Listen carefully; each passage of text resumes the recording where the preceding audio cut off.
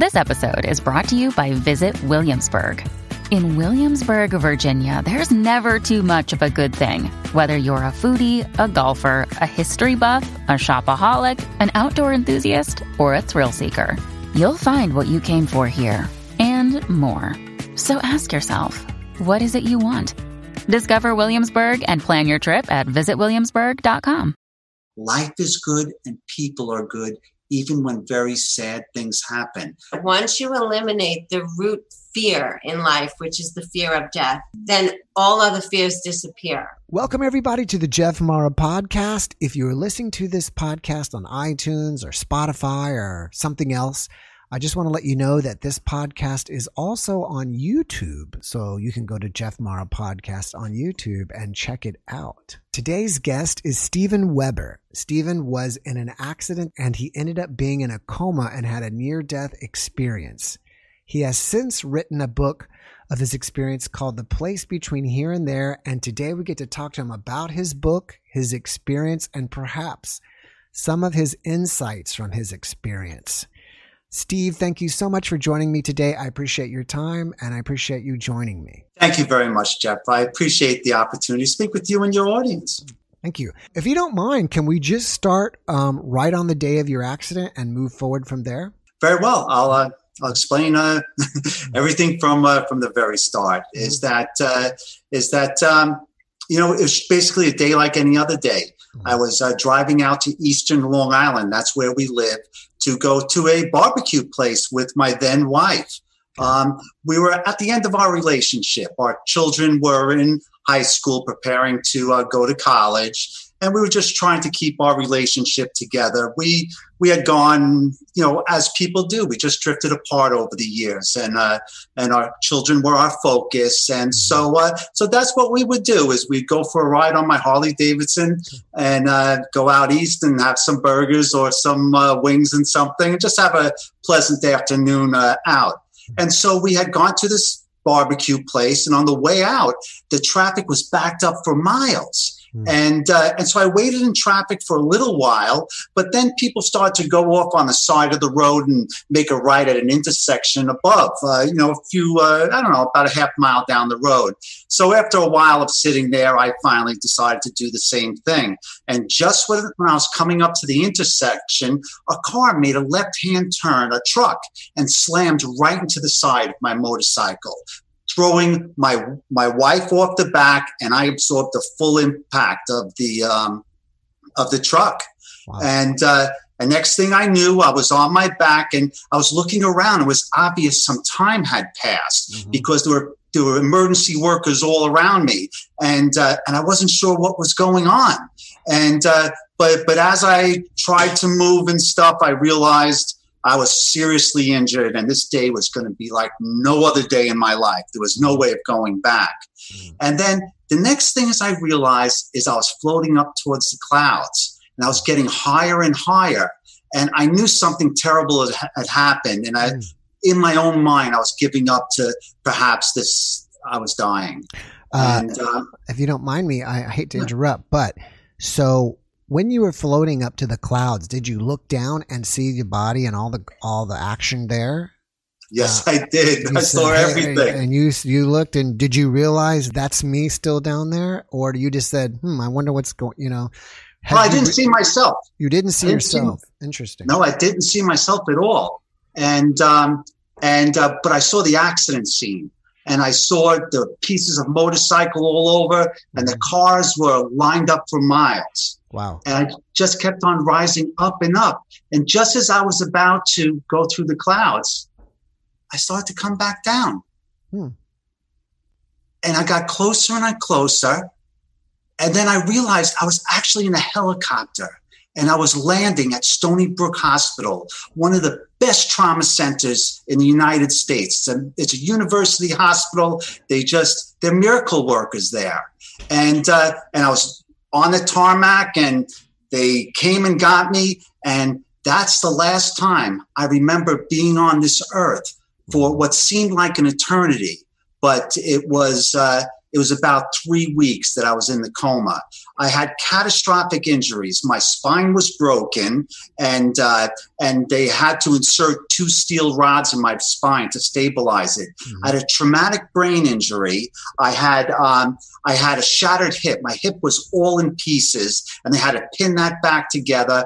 Broken arm, broken leg, ribs. But the most serious is I had internal injuries, and I was bleeding inside.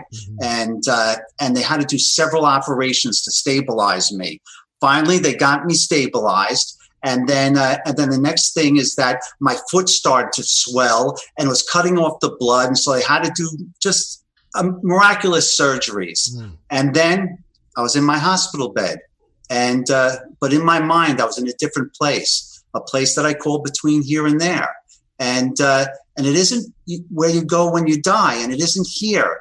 It's kind of like an in-between place. And I have to stress is that I was 0 on the spirituality scale prior to this. I was a beer drinking, hot wing eating, motorcycle guy. I was a computer guy, but I lived a life. I've traveled all over the United States, and spirituality just wasn't my thing. I loved motorcycles, and I loved Harley Davidsons. I loved partying, and I often say, being a spiritualist guy now, if the guy who I was 10 years ago met Stevie today, he'd beat the crap out of him. Wow. Because it was such a change.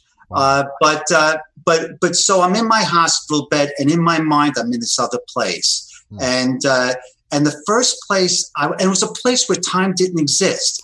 And that's a very important concept. And what I mean by that is here time. What is time? Time is the ticking of the clock, the sun rising and falling, appointments in the future, pots boiling on the stove. There's none of that there. What time is measured is by your experience, your spiritual growth. That's the only thing that changes, is that how you see yourself and how you see the people around you. And I'll give you an example. Before you do that, let me stop you there. I just want to clarify a few things. So when you were going up in the air, you probably weren't out of your body yet. You were just in a helicopter flying to Stony Bridge. And then when you got there, Stony Brook. And when you got there, you were probably already unconscious, I'm assuming. And you were just out and already comatose, or did they have to induce you into a coma, or you were already comatose? I was dying. I was out. I was dying. They, I was in a very, very bad state. In fact, in any other place on the planet, I would have been dead. Right. There's no doubt. Just the fact that they were able to land a helicopter in a schoolyard, and it was just a flight away, that this trauma surgeon was on duty, everything had to happen. Right. And so your last probably conscious memory of being on the planet was just in the helicopter ride. Yes, it was. And then your next memory, or when after all this experience is over, is when you came back, and that's your next conscious memory of being back here. Correct?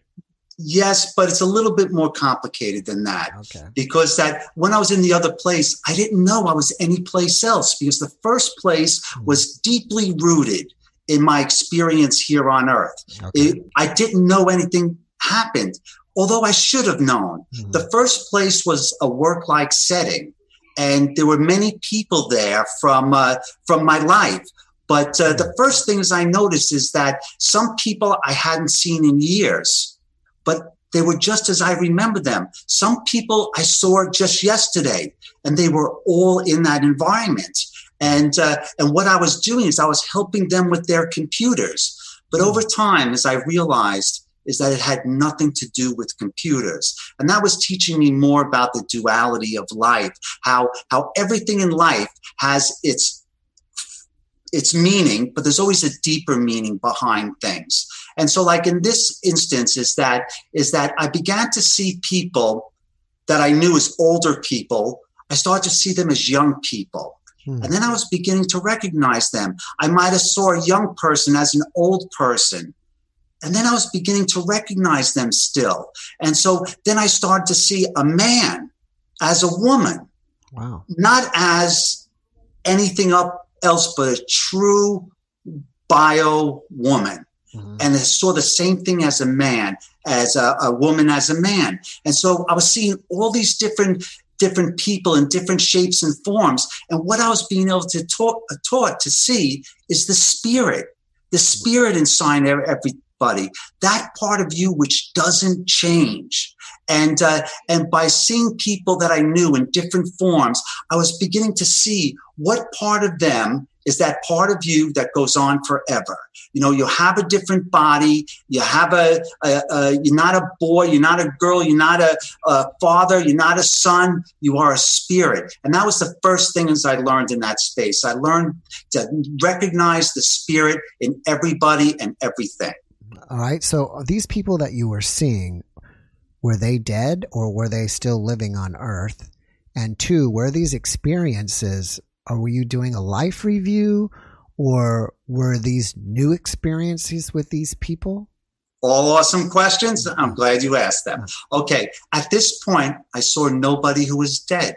Everybody was alive in my life, at least all that I knew. Some of these people I haven't seen in years, but no, they were all alive people who were in my life. And I was being shown how to see the spirit in them. And so I had a life review, but first I had to have my awareness raised. And so the first thing as I was taught is to recognize spirit. And then the next thing is that I began to see spirit in everything. Once I was able to feel the spirit in people, I began to feel the spirit in animals, in the stars, in the sky. Everything about us has a spirit. And it's just a core principle of life is that we are all connected in a real way. And so first I was taught the spirit, and the next things I was taught is that everything has a spirit. And then finally I was taught that we all are like cells in a body. We all, just like your cells in your body, make up you, and there's a consciousness of you. All of us make up a consciousness, and that's the consciousness of the Creator. The Creator and the creation are one. We are all part of the same universe. There is not two. The people, all of us, we all are part of the Creator themselves. And that's who we are. And that's our destiny here on earth. Our destiny is to learn and to grow, and to, through that awareness, is to have spiritual evolution. And as we evolve as spirit, the whole universe, the whole world, everything we know evolves as well. The universe, the Creator, and the creation are one. So in this place, those are the first lessons I learned. I term this as being taught the language of the universe. And it's kind of like a way of understanding. And once I learned this language of the universe, then I went through this life review. Yeah, it's interesting. Initially it makes me wonder, as some people talk about the multiverse theory and, there's infinite universes, and, you and I may be best friends in another universe, and in another universe we may hate each other or whatever, so this in-between place kind of makes me think, okay, what, maybe he was in like a, or maybe the in-between in general is kind of like a different multiverse plane of existence. And two, I'd like to know what you think about that. And two, besides interacting with people did you interact with a godlike being and or angels? Okay.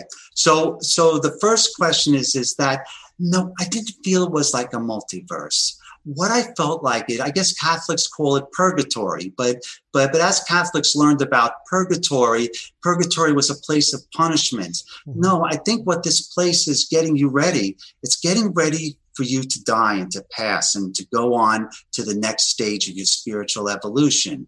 Many times people think about is heaven or being reincarnated. It was to prepare you. And I was on the verge of life and death for three weeks. It was it was touch and go. There were so many instances where I just eat through as a person, as a human being. And so I was really on that edge of life and death. And so in the way that things work is that I was being prepared to die. And so I was being taught the lessons that I was going to have to learn to be in spirit form, either be reincarnated to have another earthly experience or to go into spirit world. And we'll touch on that a little bit later, more in detail. But that's what I was being prepared for. And then your second question, what was that?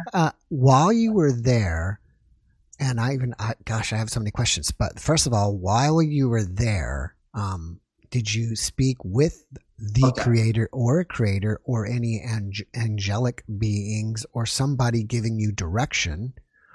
Like, was there some mentor, spiritual being giving you direction, or were you kind of just all on your own learning these lessons on your own? Okay. So the short answer is yes. And that's later on. I need to explain a couple of things in order for that to make sense, because you could talk about these spiritual things and it'll sound like gobbledygook unless you put it into the right framework. And really, because all this was new to me and I really had to be brought from one step to another. And so the first step in this place was to learn the spirituality, the language of the universe, how things are connected, or that your teacher, as I was learning these things, the most important teacher is inside of you. Actually, from your own experiences, that's the way you grow through your awareness. And so the next phase was through the life review, where I relived my life. And so I would relive my life with my understanding of my new spirituality, my understanding, and plus living it for the second time. I had new insights into my experiences. And so then when I was done with my life review, I felt so much better. I felt like all of a sudden, a lot of things that happened to me in my life, I wasn't upset about anymore. Mm-hmm. And the happy things were still happy, but I started to have no shame, no regret, no animosity towards anybody. Mm-hmm. I began to feel at peace because the things that happened to me made sense then. And then what happened is I went and had another life review. And I'd go through the life review, and then at the end, I grew spiritually each time, and I became more aware and I became more blissful. People often ask me, were there pretty colors and other things? Other people experience that. I did not experience that. What I experienced was beautiful bliss based upon my awareness growing. And all of a sudden, think how you would feel if you weren't never worried about anything. Mm-hmm. If you didn't have any bitterness towards anybody, or no one had bitterness towards you, all of a sudden, everything's okay. Yeah. And so I went through that life review. I couldn't tell you how many times, but what drove the process wasn't a consciousness beyond myself or beyond us driving the process. Mm-hmm. It was the need. As long as I kept on learning from this life review, I would keep on going through it. And this went on for what seemed like forever. And every time I started it, I knew that I would be better by the time I was done. And that was a very important lesson I learned, because later on in life, that enabled me, even now to this day, if I find a fault in myself, I'm excited about it. You know, my love of my life, Kathy, she always says you're nuts because that as soon as I find something wrong with myself, I say, wow, it's a wonderful opportunity for improvement. And that's really the way I look at it now. All of a sudden, like that ego part of you that pushes back on things, it's not there anymore. I'm excited. I mean, I don't know how to explain it, but I love learning and growing now, and that's what that life review taught me. More than just the lessons that I learned, the peace that I found, it was that it made it okay to continue once I came back to Earth, is to be okay with learning and growing. Mm-hmm. It's a wonderful thing. Yeah. And then another thing that it taught me is your life experiences are everything. Some of my worst experiences in life were the things that I learned the most from. It really is. And so experiences are the only thing you could take with you. So live your life. We're not here to be spirits on the mountain and gurus meditating all day, although meditation is good and all those things, but you're here to enjoy life, to learn. When bad things happen, don't let bad things happen. But when they happen, accept it and find some peace in it. Find some knowledge. We all have terrible things happen. And that's another very important lesson I learned is the reason for life is to get as many experiences you have, because those are the things of value. When you do your life review, those are the things that are going to drive your spiritual growth. Yeah. Couple questions here. Let's one thing for people that are new to near-death experience. Let's kind of break down first life review. So when you experienced life review, where you felt like you were as a third person watching you and your life, or were you kind of re-experiencing it like as if a first person going through that again? Okay. And I'll let you. We'll start with that.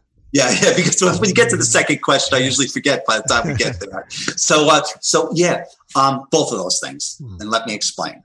Is that I feel like I'm a voyeur in the scene, looking at the scene, but I feel everything I was feeling at the time, but I don't have any influence on what's going on. It's playing by me. I feel all the emotions, but I also feel something else. I feel I also feel something else. I feel what other people are feeling in the circumstances. And so every scene that I had from my life is I was aware what everyone else was feeling and what I was feeling. And then all of a sudden, the situation was very different to me. I knew why Frankie was there and why Sally was there and why she did that. Everybody has a real reason why they do things, just as you have a real reason why you do things. Everybody has their own path to live. And that's one of the things I took away from those life experiences is that you have to let people, don't have animosity towards people or because their station in life isn't what you think it should be. It's about everyone has their own paths. And so now all of a sudden, these arguments that I had, the fights in the schoolyard where this person, I thought they did this terrible thing to me. Well, they thought I was doing something terrible in their own world, in their own mind, or the girlfriend that dumped me or the girlfriend that I dumped. You see it from everybody's perspective. And that's how you get your spiritual growth. What you thought, all these scenes, all these things that happened, you thought one thing, but once you had a broader understanding of everything that was going on, all of a sudden, everything's okay. Because everyone had their reason to be there for those circumstances. You all had your lessons to learn. And each time I went through my life iteration and I reviewed those things, I saw more and more based upon my spiritual growth and my growth of awareness. Each time I grew even more. And so in short is that yes, I was a voyeur, but I also had a deeper understanding of what was going on. I couldn't influence anything that happened or changed it, but I was able to really make value of those experiences. Yeah, I mean, I think you had an amazing experience. That's something everybody would wish that they could do. Let me ask you this. I believe in your book you write about that you had 3 different places that you were kind of learning from and doing life experiences and or reviews. So in these 3 places, do you keep coming up with the same people over and over again? And the reason why I ask that is because I was doing these NDE podcasts. I talk to people and it's a kind of common thing that people believe that we travel in soul groups. I don't know if anybody has a number, but in this lifetime, I may be your brother, and the next time I'm your sister or your father or whatever. So I'm curious if you have ever thought about it. Within these 3 different places, did you kept interacting with these same people over and over or not? Okay, so I want to talk to the soul group, and I'll begin talking about that in just a few moments. But no, they were different people, different spirits in every place. And it wasn't until the very last place that I actually met 2 people in my life who had died. Prior to that point is that everybody I either didn't know or I knew in my life. And so the first place, as we've been discussing, was the work-like setting. And I want to make an important point here is that these places that I went to, these 3 places where I learned lessons and experienced things, were taken from my life. If somebody lived in India, they would have different experiences. Or if somebody was a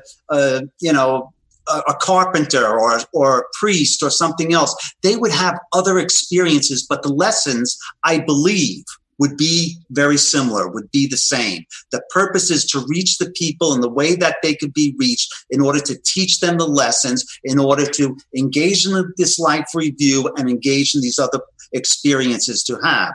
And so the reason why I say that is the next place was a neighborhood pub. Mm-hmm. And I know I get a lot of stuff online. People say, okay, Steve, let me get this straight. You were in a bar in heaven. Is that what you're telling me? Yeah, and it sounds like you went to Cheers in heaven. you got it, Jeff. No, that was definitely it. But that was my life. It really was. Is because I was a biker, I was a partier, I did stuff. That was just my life. So now I was in this bar and I was being hired by the bar owner to run this place, and I was in charge of these kids. And the kids are young adults who are the barmaids and bar backs. And so that was my experience there. But remember when I was talking before about how so many things in life, they have dual meanings. There's the first meaning, and then there's a deeper meaning why you do things. And so in this place, I was to show the kids how to be barmaids and bar backs. Mm-hmm. But really, the real reason why I was there with those kids was to prepare them for human incarnation.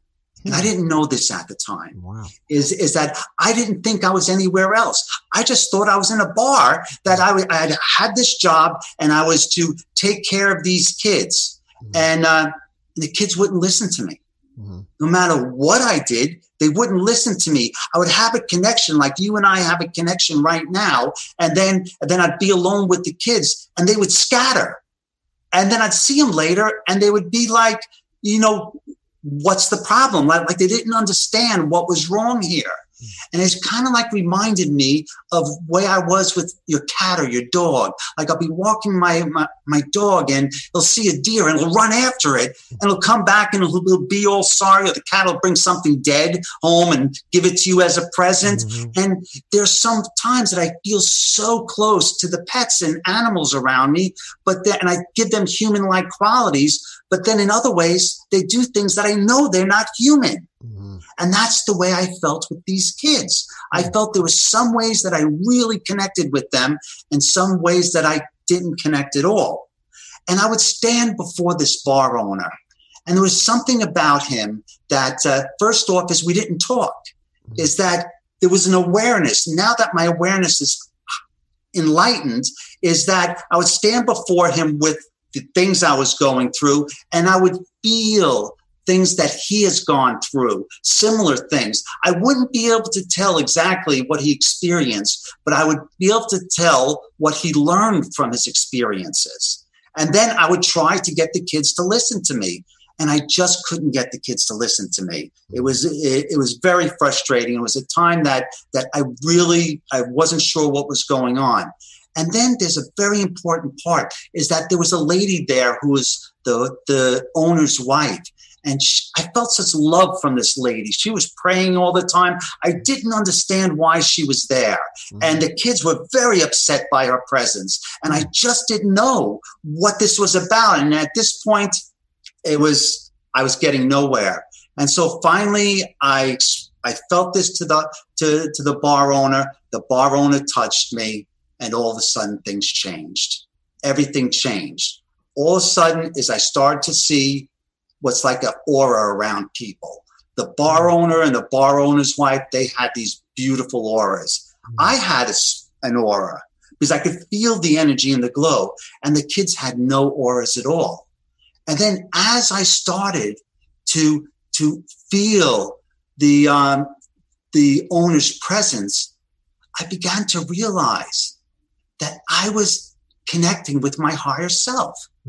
Myself, the bar owner, was my higher self. As you say, like your spirit guide, that part of you which is always in spirit and that guides you through things in life. You may not know or be aware of it, but I was standing before my higher self, my spirit guide, and that's what was giving me this guidance to try to get me to be able to help the kids prepare for their human incarnation. And but the kids were very upset about the owner's wife, very upset there. And finally I asked them, why is she there? And my higher self said that she was invited, and that was it. And so it just never came up at all. And then I began to, and then that was it.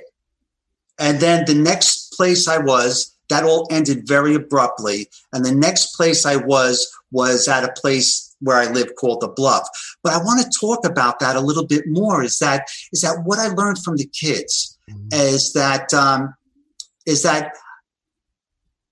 your spirit always was and always is, but it's not in its current form.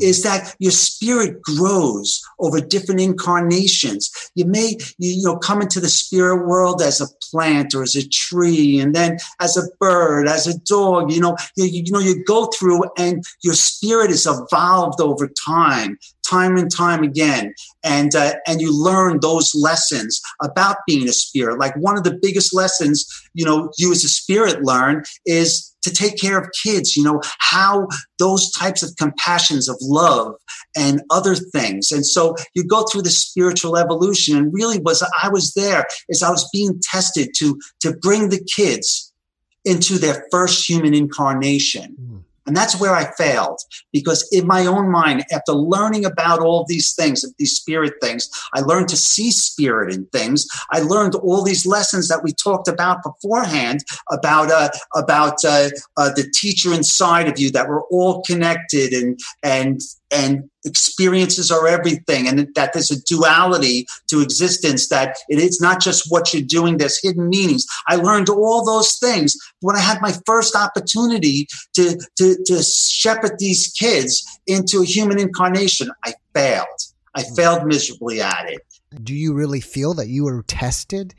Yeah, I do. You do feel that that was your test to bring them, it's kind of a hard test. I mean, it's, how are you supposed to, corral new spirits and bring them into, the first incarnation? I mean, that's got to be some serious spiritual ability, to say the least. I'm with you. And I was being tested, but I should have known. I learned all of these things. I was still very rooted in human existence. I wasn't in spirit world. That's what I was being tested. As I was being tested, what's going to be my next step in my spiritual evolution? Was I going to come back to earth as a person, or if my body was still here, back in my original state? Or was I going to go on to the spirit world to be a spirit guide or go to the next evolutions? All things we could talk about later. But I failed, and it's okay. Let me stop you. Let's stop you right there. So at this point, this is your second place. Do you understand at this point that you are not on Earth? You're in a spiritual world? No, I had no idea. Do you think you're in a dream, or have you even just forgotten about your past life on Earth? Like, where are you at this point? I just thought I was just working at it. It sounds so strange, because when I recount it to you now, the first things I think of course you would know that you were in another place.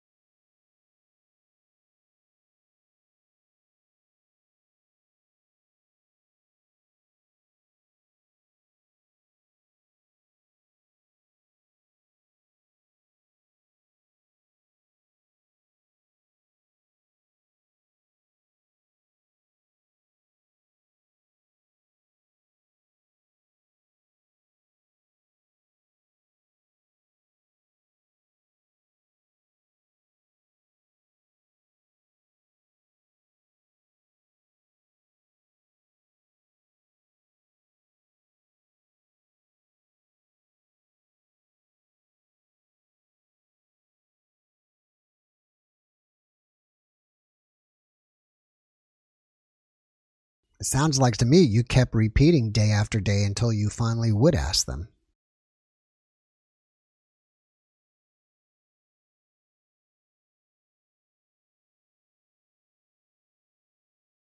No, because as I experience this, is that I think of new meanings for things. It's a growth experience. Just as I learn from my life review each time, now each time I review that experience in that place, I learn more about things in that same way, because you're in a new spot each time you learn. And then people like yourself point out things that are perhaps so obvious to other people, but oblivious to me. I think that's exactly what happened. And so this went on, and then finally I asked them in my own way through awareness, and they said that they were there to make sure that I was all right. Yeah. And I didn't understand that at the time, because I was fine. I didn't think anything going on. It just seemed odd. And then so we're watching the sunset, and this time, as the sun set, instead of dimming, it just got brighter and brighter and brighter. I couldn't see anymore. I had to shield my eyes. And then it just got so bright. When things calmed down, I opened my eyes. I was in a hospital bed, and my mother and my sister were hanging over me, and I had tubes all in me. I was tied down. I couldn't move. And that was returning back to Earth. Yeah. What an interesting way to, an interesting experience right before you return. It makes a lot of sense to me. Well, it was very important, because that there was something that I learned a little later on. I mean, I knew at the time, but I kept on running over in my mind. Why were Joey and Johnny there? Why did they die? And why were they there? Well, it just so happens that Joey, he had a broken back. I had a broken back. He lived his life with a broken back, and he moved like this, and he had to recover from that.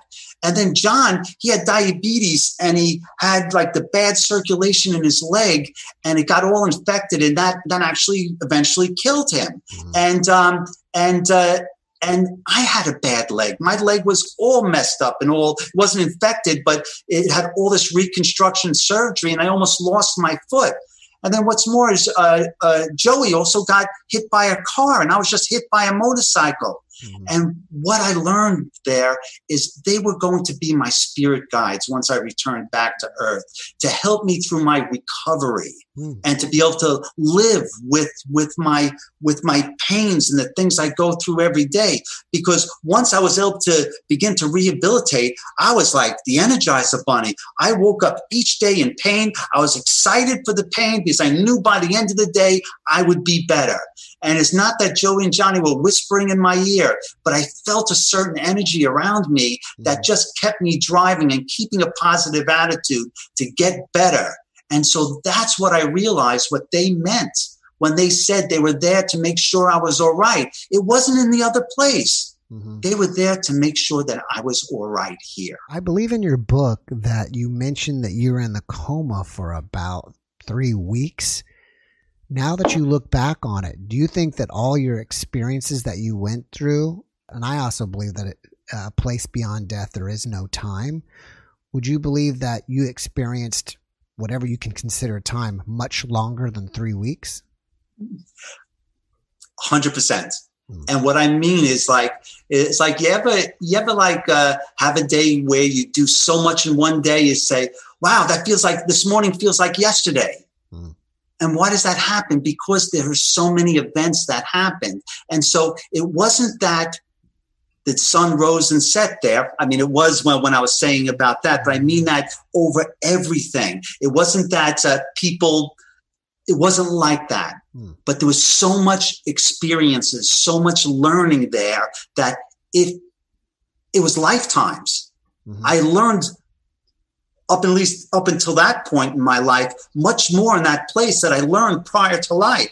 I had all of these wonderful and terrible experiences in life, but they were just all my past. Now they fueled my growth. And so then I got to experience everything. How long does a life review take? Does it take a second or does it take a lifetime?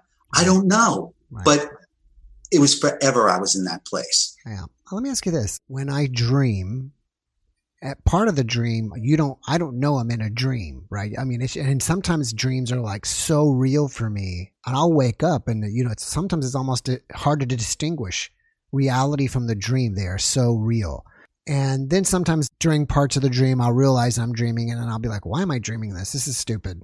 Let me think of something else. So, do you dream? And if it's anything similar like that, is it different from what you experienced? Okay. For the longest time, I thought it was a dream. I really did. No, it was only with the help of my co-author, Kathy, and certain things that happened that I began to realize that it wasn't a dream. And we're definitely going to touch on that. But one of the things about a dream is you're in a dream, it happens, and then you wake up. And there's like one event in a dream, right? Or like two events in a dream, and then you wake up. This was over and over again for such a long period of time. It just went on and on and on. And so that was one of the reasons why, one of the small reasons how it was different than a dream. A dream just happens, but this just went on forever and ever, and I experienced the same places and the same experiences, and each time I learned it. It picked up where it left off. It wasn't like sometimes you'll have the same dream, or similar dream 6 months later, but this wasn't like that. It was this place that I was there for such a long time, and so there were similarities to a dream, but no. And there were things that once I came back to the real world that I realized it wasn't a dream. And we're going to touch on that in a short time. Very interesting. So now that you're back, what insights can you give us that you've learned from there that you've actually now implemented in your life today? Okay. I wanted to speak with that, but I'd like to tell you one more very important thing. Sure. Go ahead. And so I was in my hospital room. I was all tied down. My mother had told me I'd been in an accident.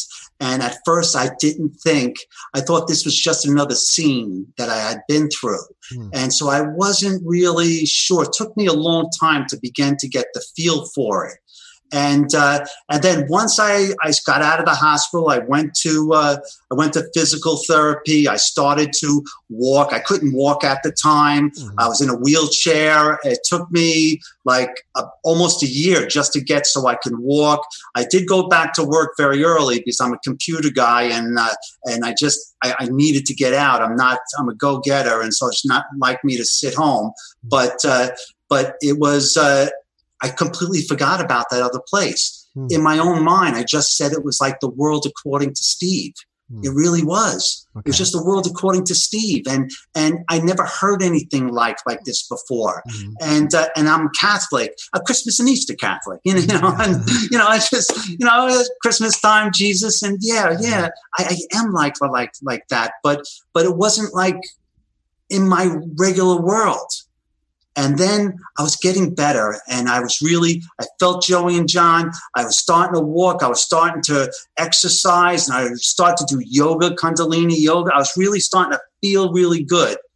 And then the worst thing that anyone could happen to their life happened to me, is that one evening I went down in my basement, and I found my 20-year-old son dead in my basement.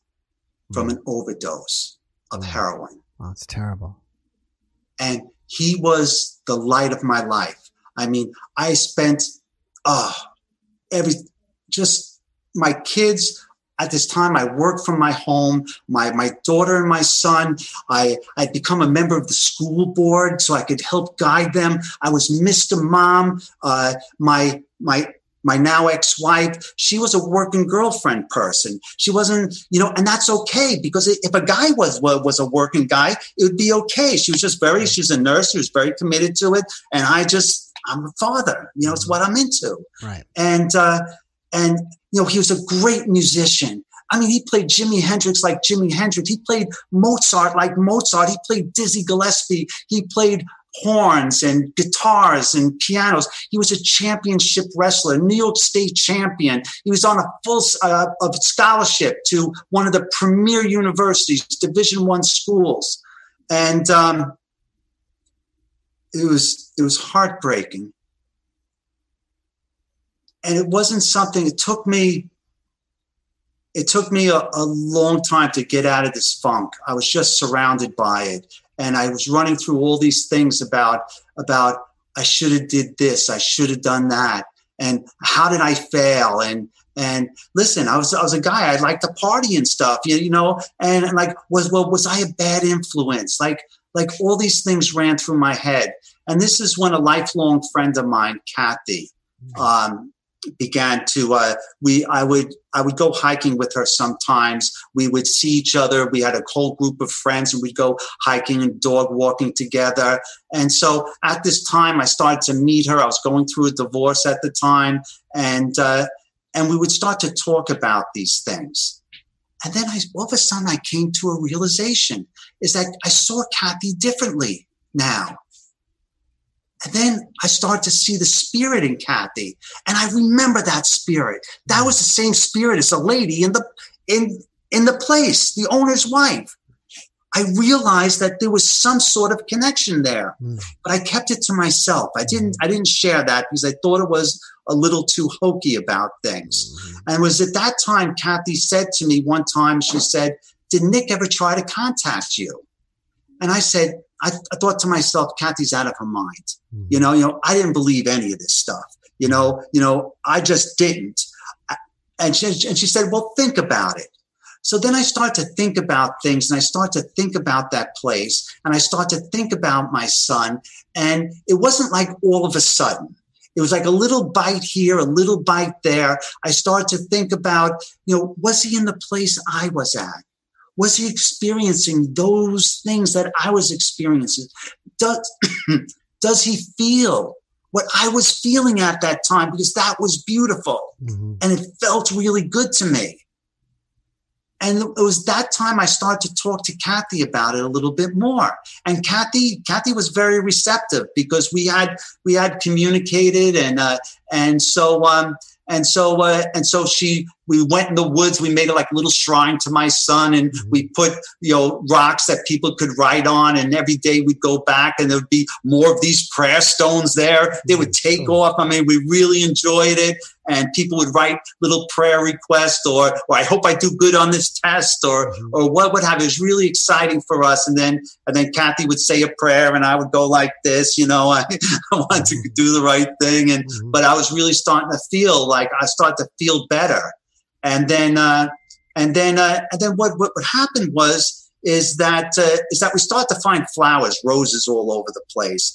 And Kathy was like kidding around with me. She was saying, oh, Nick is sending the roses. I was like, come on, stop it. Just stop it. And she's saying, no, it's a sign. I feel it's a sign. It's like, Kathy, come on. You're too good. but she would get so mad at me when I would say that. But then what had happened is that my cousin went to a psychic and the psychic said, "There's a Nick here. That's my son's name who's trying to get through. Should I let him get through?" And so one thing led to another. She said there were some numbers and 1 and 2, 3 and 4 and 5 and 6. And so she circled the 1 and 2 and the 2 and the 3 and the 5 and the 6. And she said to my cousin, "What do these things mean?" And she knew that the 2 and the 3 and the 5 and the 6 was my son's, Nick's, and her son, Nick's cousins' football numbers. They stood on the line together, big guys, and they would call them the Twin Towers, and 56 for Lawrence Taylor and 23 for Michael Jordan. Those were their numbers. But she said, "What's 1 and 2?" And so it just so happens that was Nick's birthday. And she said, "Well, St. Teresa is sending the flowers as a sign from Nick, and that he wants his father to know he's okay." And then so one thing led to another is that we found out that St. Teresa's birthday is the same birthday as my son's Nick's. And so that was kind of strange. And and Kathy was like, oh, yeah, St. Teresa's sending you the signs and blah, blah, blah. And I was like, you're full of it.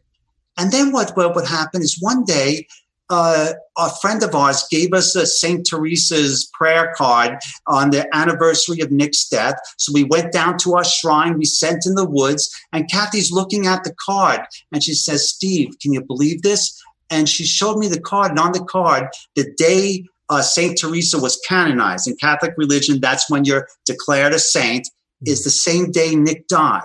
That's wild. And so now I'm thinking, like, they share the same birthday, and the day he died is the day she was canonized, and these flowers. And I started to think, like, wow, maybe there is something to this. Is that communication possible between spirit world and here?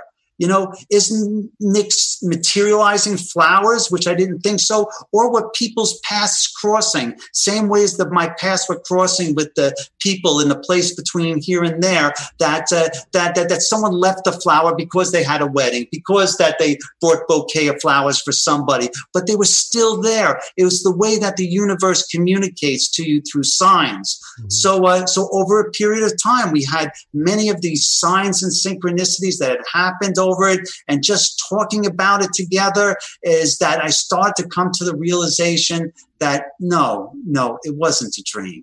It was real.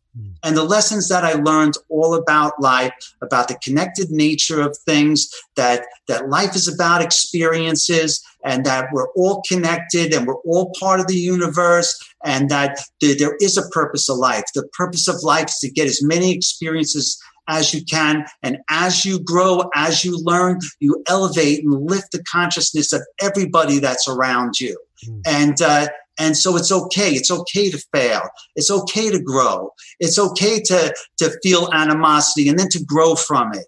We learn that the purpose of life is life itself, is that there is a monkey mind and there's a spirit mind. And in our incarnation here, you can't be all monkey-minded. Monkeys don't care about anything. They'll eat anything. They'll kill anything. They'll do all these terrible things and have no remorse about it. A spirit mind doesn't need to eat or anything. It's all spirit. And here on earth, we have to find our space in between there. Where do you want to be? You want to be closer to being a monkey? You want to be closer to being a spirit? And that's part of what our purpose here is, to learn to find our place in the universe, to grow as a spirit, to help other people around us growing, and to be all part of all that is. Have you ever spoke to Kathy about the significance of her praying in the bar? And is there any significance with that? I'm glad you asked that. Could I ask Kathy to explain that? Okay, sure. Bring her on in. Kathy, are you here? Yes. Come on, sit down. This is the love of my life. Hello. Hello, Kathy. Thanks for joining us. How are you? Great. How are you? Good. I've been mildly listening in the background because I've heard the story a lot. Yeah. But so where are you at and what do you need? So he was asking about your praying in the place between here and there, and if it had some significance. Okay, well, I've always been into prayer, meditation, that kind of thing. I felt like since I was little, I had a connection to God, saints and angels. So when I heard that my nearest and dearest friend, was in an accident, I was crushed. I thought, how can life go on without him? He was such a pillar in the community. If you read the book, you'll find that out. And he was like a larger than life guy. And he meant a lot to me and to everybody. So I needed him here. So when his cousin called me and said that he was in a coma and they really didn't think he was going to make it, I was just agog at it. So I did what I do. I prayed to my favorite saint, St. Jude. He's the patron saint of helpless and hopeless causes. And I just, in my head, because I had experienced loss, my mother and my brother suddenly passed, and I knew where they were. And I knew from reading books about life after death and that kind of thing, that when they're in that place, they could hear us. So I figured I'd talk to him. Mm-hmm. So I said, Steve, I can't be in the hospital. I'm not next to kin, but I wanted to just you to pretend that I'm in there with you. I'm holding your hand and we're saying the St. Jude prayer. And I'm going to be here every day. And I'm going to tell you this every day. So every day I said the prayer. And I mean, it was a long time. 3 weeks is a long time when someone you care about is on the brink of life and death. So when I finally got a call from his cousin that he had come out of the coma, I was just so exhilarated. And she said, he wants to talk to you. So that night, I got a text on my phone and it said, hi, Kath, it's Steve. I want to thank you for visiting me when I was out, quote unquote, if you know what I mean. I heard your prayers. I heard everything and I know things. So I want to talk to you tomorrow.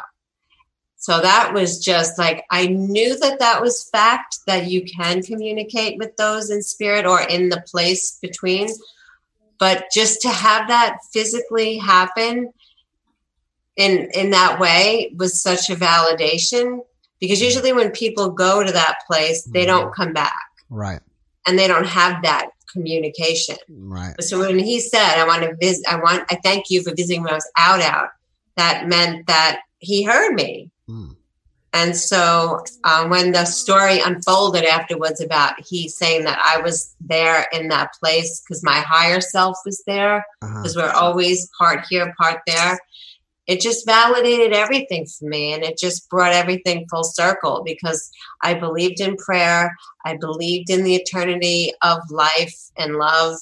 So, I mean, how does that not take this to another level? I think that's amazing. What was your relationship before the accident? Because you obviously knew each other. Were you guys friends? Or he had said his marriage. It's all you. Okay. He said his marriage was falling apart. Yeah, well, we were just friends. We were really good friends because we had kids the same age. We were in the same town. They were growing up together, basically, and we were involved in the same community service group. He worked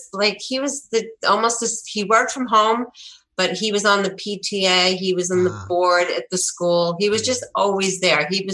They called him Captain Video because he videotaped everyone's games and put it on. I guess it was YouTube. Yeah, and that was like 20 years of that. Yeah, that was when YouTube was like new. Yeah. Because so we just all knew him, and I became close with him as a result of these different communications together. And the thing about him, because I was married at the time, was that he was always safe to me. He didn't hit on me. He was very respectful. So it offered me the ability to get close to him. He never crossed any lines. So we were friends for so many years.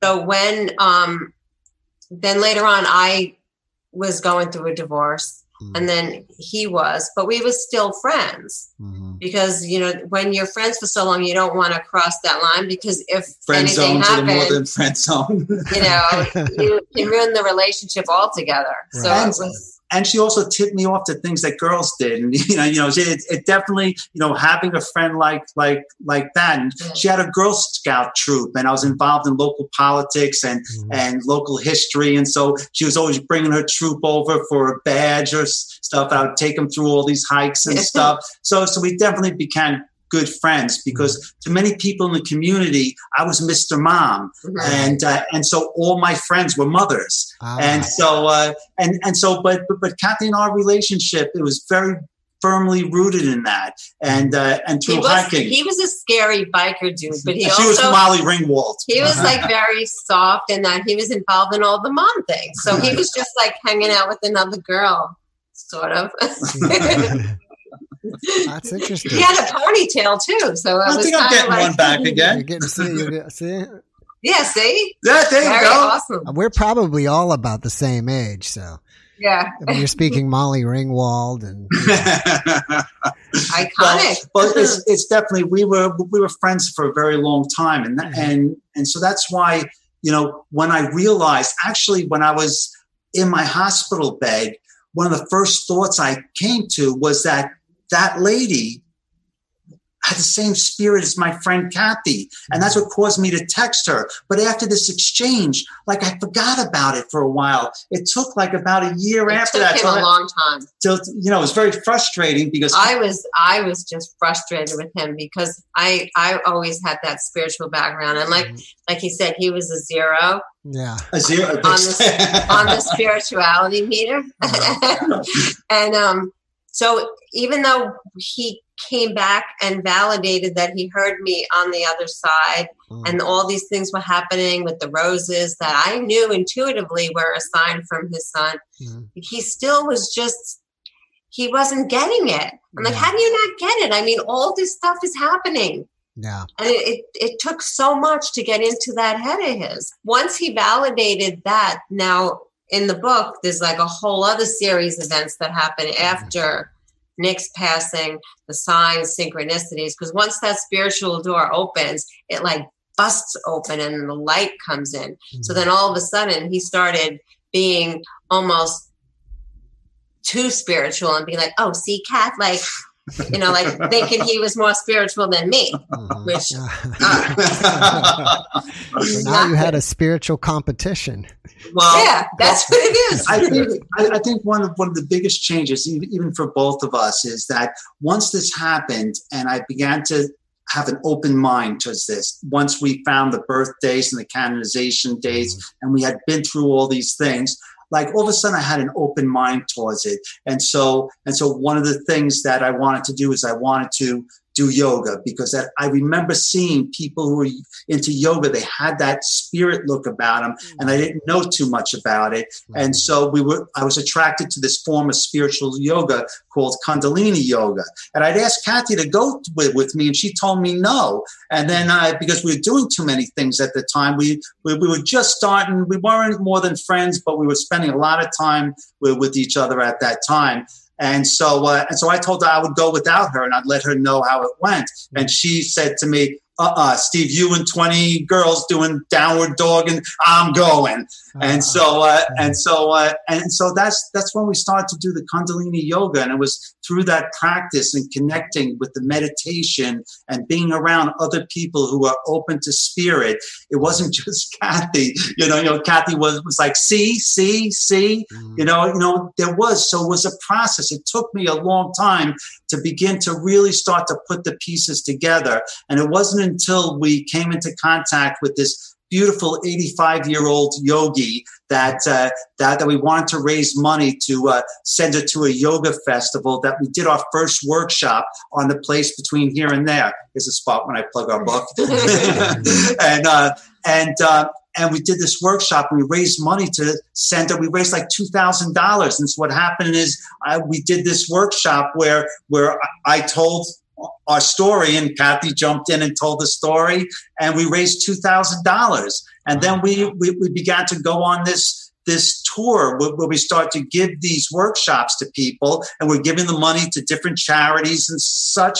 And we started to realize that people were interested in this story. And Kathy always told me is that you have to share it. I told them to say it. And I thought I didn't think I wanted to share it, because that I was very much involved in politics, and it was all about Steve and the Steve world. And I was away from that now, as I liked my anonymity, and I wanted to, I just didn't want to do that. There were a whole lot of reasons. And I could just picture my friends saying, all right, Steve, what are you doing now? It's like that kind of stuff. And it just took me a long time to really realize that people would be interested in what had happened. And it was through doing these workshops for this beautiful lady and for some friends of ours, our friend Shawnee, who's in the book as well. We raised this money. And then finally we decided to write the book and share our experiences. It's kind of a little different than that, because the whole time that after Nick's passing and how everything unfolded so synchronistically, so like magically, I said that there's a reason why that you were there. Like, obviously you were there to help you prepare for Nick's passing. Like, to have that experience helped him understand Nick's passing. And the fact that he was a seasoned speaker, he would host community events, sports events at school. on the board of directors, said he has this ability to communicate in a way that is very effective to reach people. So all this seemed to me obvious that he needed to tell the story, because not only had he been to a place where he learned about all this wonderful stuff that could help people in grief situations and also in spiritually opening themselves up, but then to have him lose his son and be able to get over that because of those experiences, I mean, that's a triple. You got to tell this story because you could help all kinds of people. Yeah. And he's just who would want to listen to me? I'm like, I'm telling you. And this was a battle for years. Yeah. So finally, when that woman that we love at yoga, she wanted to go to that yoga festival and she couldn't afford it. And then he said, oh, I have an idea. How about I tell the story and then we'll just raise money for her? And I was like, finally, yes. And then the feedback that he got after speaking, then he saw it helps people. Yeah. I mean, and that's really where most of our connections are. Some are from near-death experiences. A lot of them are, but really most of it is from people who've lost loved ones and are suffering from it. And just the understanding that there is someplace else, that perhaps communication is possible, but really that they're okay. And there's meaning and there's purpose to life. And it isn't that all of a sudden you're just dead and that's it. Your consciousness is gone. There is a continuation of consciousness, and you will meet again. And you'll meet in your full self, not just your human self, but in your soul, full self. And you had mentioned about soul families. Kathy and I'm certain we are part of a soul family ourselves. And that's why we have this connection. That's why we had this friendship. That's why we shared this experience, because it was a shared experience, the whole shared experience. Part of our book is about the place between here and there, but also a big part of the book is about myself and making that journey from being a person of science, that is 2 + 2 = 4, and that's the only truth in life, to really understanding that there is something more. And even if you're a scientific person, everything had to start somewhere. There is a big unknown out there, and it's not going to be found in an equation. An equation can explain part of it, but not all of it. And so that's really when we talk to people, we get letters from people all the time. We even meet people and we just share it, and just talking to them. That has been the most thrill of it all, is applying it, because you asked, what does it mean in this world? What are the lessons? That has to be the most important thing, because that's the things that people suffer the most from. Losing a child, there is nothing worse than that. Or losing a loved one, a spouse, or a parent who took care of you when you were a kid. But for that to make sense, I recently lost my dad, and just a few weeks ago, and he had terrible cancer, and I went down to Florida to see him, and I got to spend the last few days of his life with him, and it was okay. I was glad I can be there. I wasn't like many people, if they were in that situation, that they might be a wreck, and rightly so. But I felt privileged to be there. And we would talk about spirituality things. And he wasn't a spiritual person at all. And I felt like being there to shepherd him through this point, and that would be okay. He felt my energy. He would say, Steve, you're real cool about this, I said, no, Dad, it's okay. It's going to be okay. He was very sick at the time, and he was like, he didn't even care if it wasn't going to be okay. He wanted to, he had enough. But it was through that process that I helped him prepare for his passing in a way that it was it's one of the most meaningful times of my life to be there at that time. And for people to realize is, yes, it's okay. People are born, people die. There's purpose and there's meaning to life. It's not that they don't grieve, or I don't grieve for my father or my son, which I grieve terribly, but I know there's love and peace and there's purpose to life. And that's what that experience taught both of us, but Kathy already knew it. I knew it.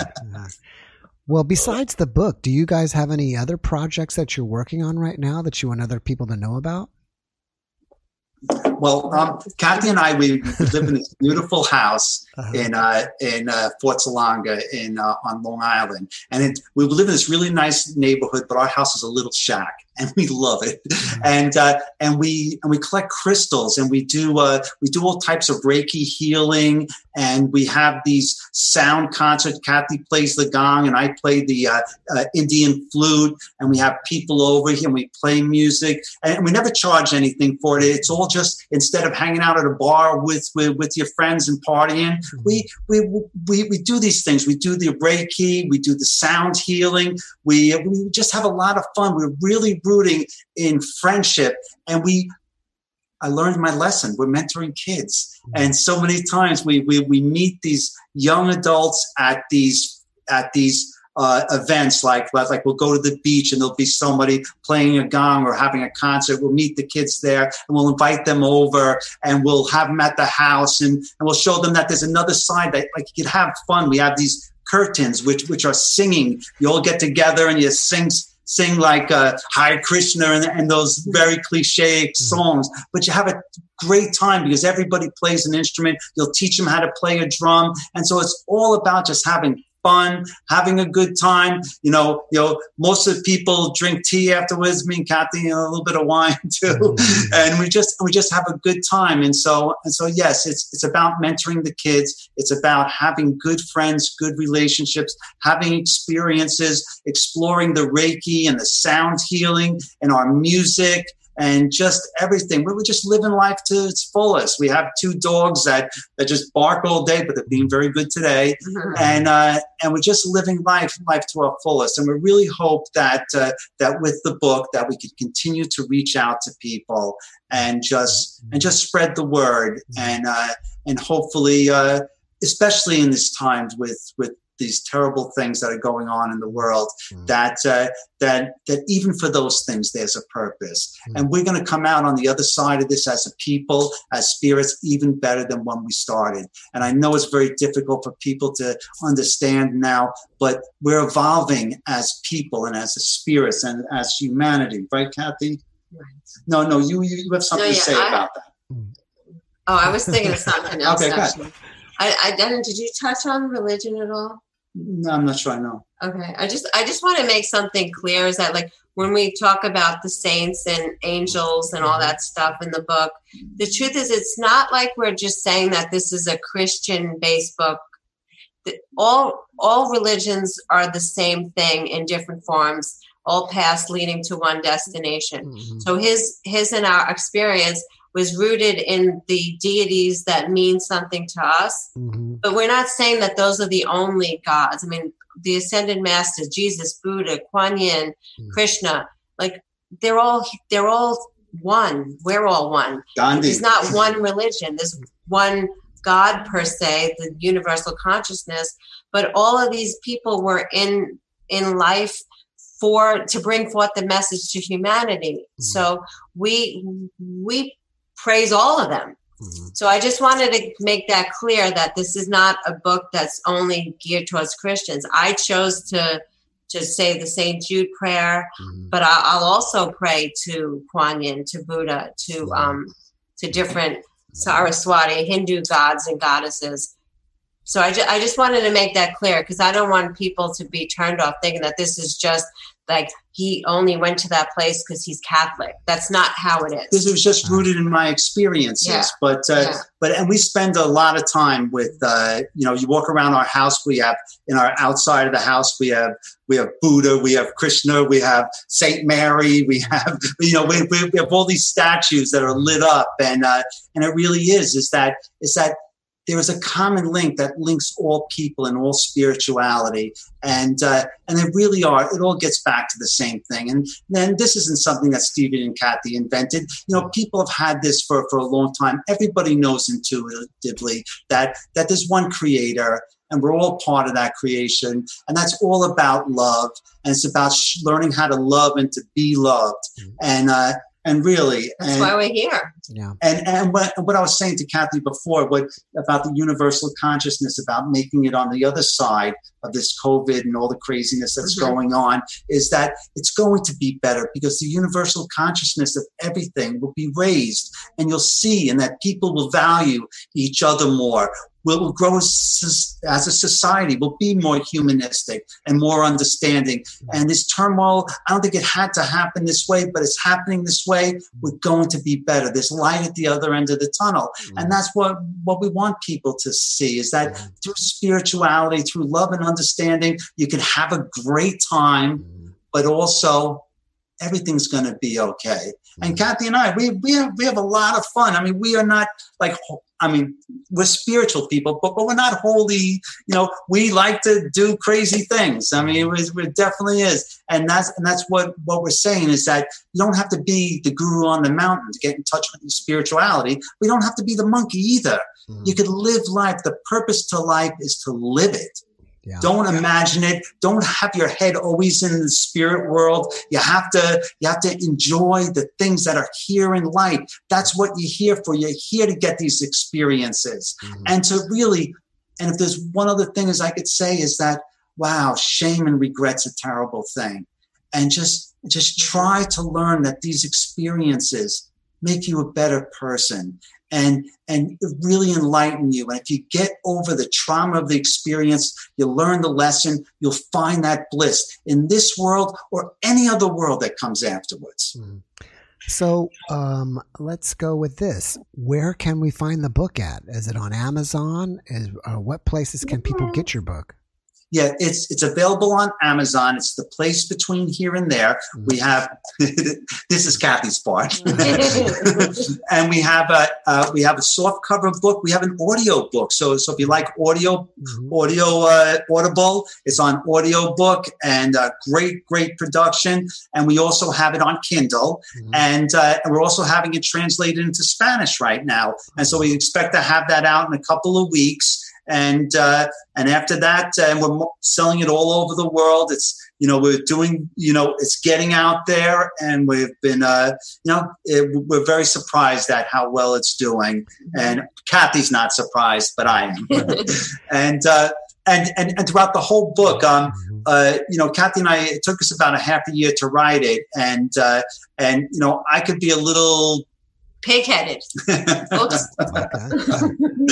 And she does poke a lot of fun at me during the book, and it really is. It's a wonderful narrative, and Kathy's responsible for most of the narrative because it's definitely a certain wit, and just between the two of us, it's a great read, and the questions and answers are very much important in the back of the book, because that when we designed the book, as we made it, we wanted to keep the story, but there are a lot of things that the story relates to, and we address those in the questions and answers that gives extra insight into what's going on. And we separated those two because we wanted a flow of the narrative of what's happened, so people can really be there themselves and feel what we felt. If people want to contact you, what's the best way? Do you have a website, a Facebook page, or both, or more? All the above. So one of the if you go on Facebook and you just The Place Between Here and There, we have a website that has all the happenings on it. But if you want to get in contact with us, it's info at betweenhereandthere.org. Info at betweenhereandthere.org. We answer everybody back. And then especially if you had a question about the book, definitely send us a question. Or if you're suffering from a loss or you're having trouble, we don't mind. Yeah, we won't be able to, we're not therapists, but we're not psychiatrists, but it's okay. We'll talk to you about almost anything, at least right now in our lives, is that we have this opportunity. And so if you're having trouble, send us a note. We'll certainly talk to you about it. And in fact, we do meet people all the time from who's contacted us from the book, people who are struggling with the loss of a child, especially, or people who are going through depression about broken relationships and stuff. And it's not that we're gurus or anything on that. Just by sharing our experiences of love and life and that there is a purpose to things, it does help to bring peace to people. Mm-hmm. And we're on YouTube. We're on YouTube. You guys are great on camera and very personable. Have you considered doing live streaming on your Facebook where people can actually chat with you in real time? They'll submit questions and you answer them. And maybe you're already doing it. I don't know. No, that is something we definitely want to do. We were on a show a few weeks ago, and they actually reached out to us and asked us if we want to do a regular weekly show on that using Zoom, very similar to what we're doing here. And so we're in the preliminary stages of that, and we do like the interaction because really that's what gives us purpose to this. I'm a computer guy. I'm not a wealthy guy, but it's not about the money. It's about reaching out to people and sharing things. This is so important to us. Why did I survive?